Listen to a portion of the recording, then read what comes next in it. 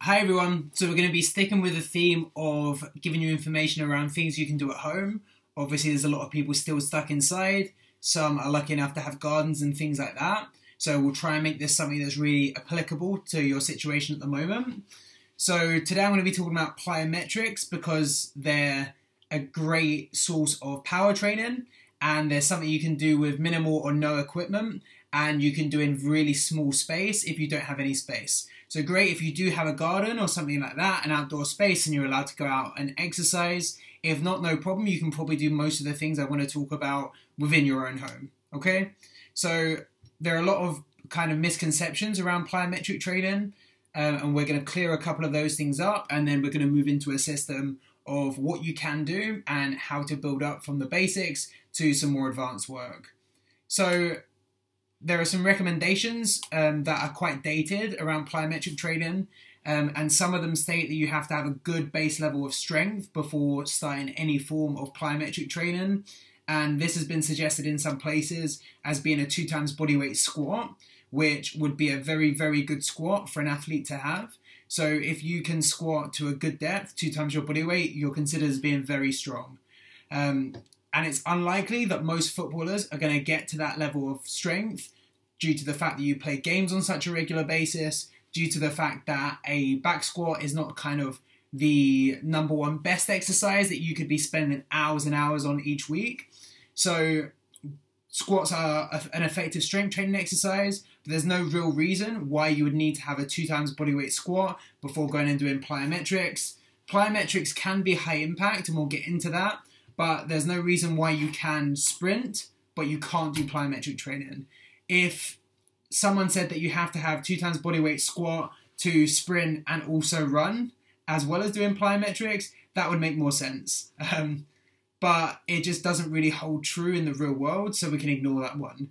Even children can do some form of appropriate plyometric training. The next thing would be, is all the exercises we're going to talk about truly plyometric? So for something to be a real plyometric exercise, some definitions say they have to be impact driven, which means you would have to drop off of something for it to be truly plyometric, and something like a box jump would not be because it's not impact driven. So we don't really care if something is truly plyometric as long as it's going to help to increase your performance on the pitch. So some of the exercises, and a lot of the exercises actually that I'm going to talk about, are not true plyometrics. However, they are a form of jump training and therefore fit into the same category. So plyometric training has kind of expanded a little bit to include more different type of jump training. Otherwise, we're just going to need too many different words to explain so many of the different types of training we do. Okay, so some of the things that I'm going to discuss are not truly plyometric, but they are jump training. Second thing is, do I need lots of space? No.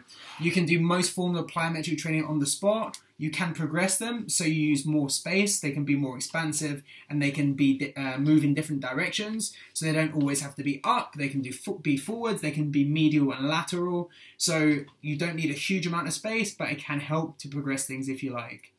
And the last thing is it really high impact? Some advanced forms of plyometrics can be high impact. They would fall under our level 4 category, and that doesn't mean that you can't do them. That doesn't mean they're not appropriate, and it doesn't mean that you need to limit them and only use them in really, really strong people or only at certain times. But it just means that we need to do them when they are appropriate, when we have gone through progressions, and when it's the right thing for you. Okay? So often people limit contacts. So for advanced athletes, some people would suggest that you don't do more than 120 contacts. Contacts are basically reps, the amount of time your feet touch the floor. Same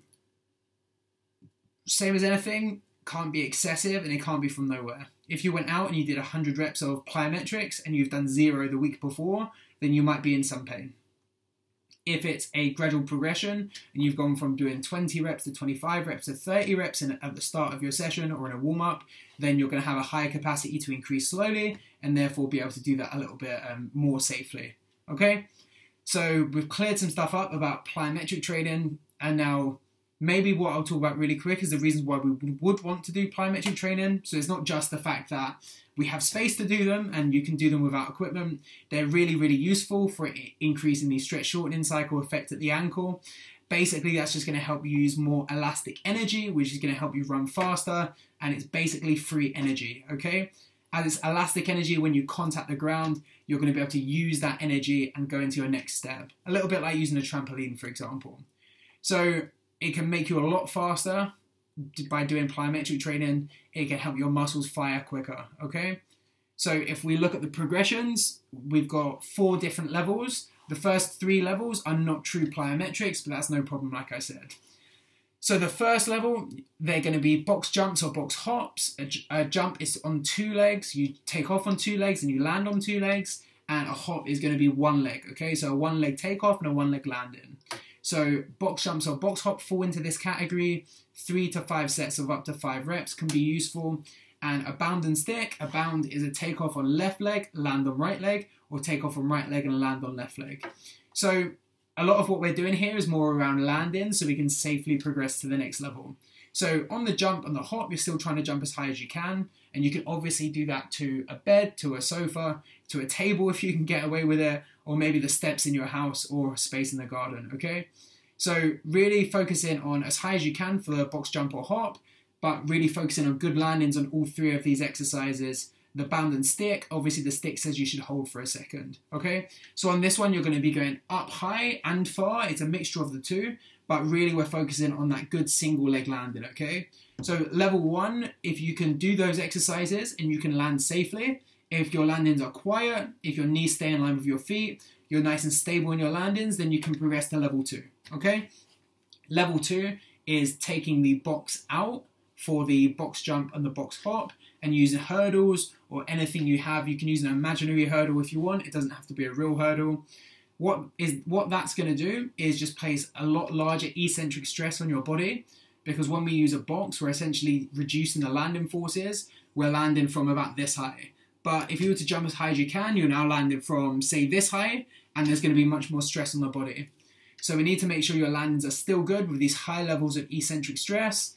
The lateral hop and stick, instead of going from 1 leg to the other leg on the bound, so it would be left to right, you're now going left to left, okay, which can be a little bit harder. So hurdle jumps and sticks, the reps can stay the same. Around 3 to 5 sets of 5 reps is probably good. For lateral hop and stick, you can probably do 3 inside and 3 outside, because it's important that we go towards the midline of our body and away from the midline of our body. So 6 reps per leg, 3 in, 3 out for 3 to 5 sets is probably good. If you can deal with those landing forces and you still look solid in your landings, you can move to level 3. So level 3 uses a double bounce. So if I'm doing hurdle jumps or imaginary hurdle jumps, instead of jumping, landing, and then jumping again, I'm going to jump, do a small controlled bounce, and then go into the next jump. So it's kind of an introduction to more continuous real-life plyometric work. So adding a double bounce can be really useful. Same for the hop, for the lateral hop and stick. So if I'm hopping left leg towards the middle of my body, then I'm going to hop, small bounce, hop, small bounce. So it's just a little bit controlled, and it's a way you can progress to more intense, continuous exercises. So level 4 is going to include any of the exercises we discussed, but in a continuous nature. So if I'm doing hurdle jumps in a straight line, or imaginary hurdle jumps, I'm going to go fully continuous, I'm going to attack the ground, and I'm going to try and get off the ground as quick as possible. So this is where things are really impact driven and are technically plyometric. For our lateral hops and sticks, now we can add a little bit more height and a little bit more distance. I misspoke there, so for our lateral hops, we're taking away the stick completely. We can look for more height and more distance while still being quick off the floor. So level 4 is our real plyometric work. Level 1, 2, and 3 is helping us build up safely to that plyometric work. So this type of stuff you can do anywhere. You can do it in your house, you can do it in your garden, you can do it in your street if you're allowed to. And it fits in really well at the end of a warm-up and before more loaded power training or sprint training.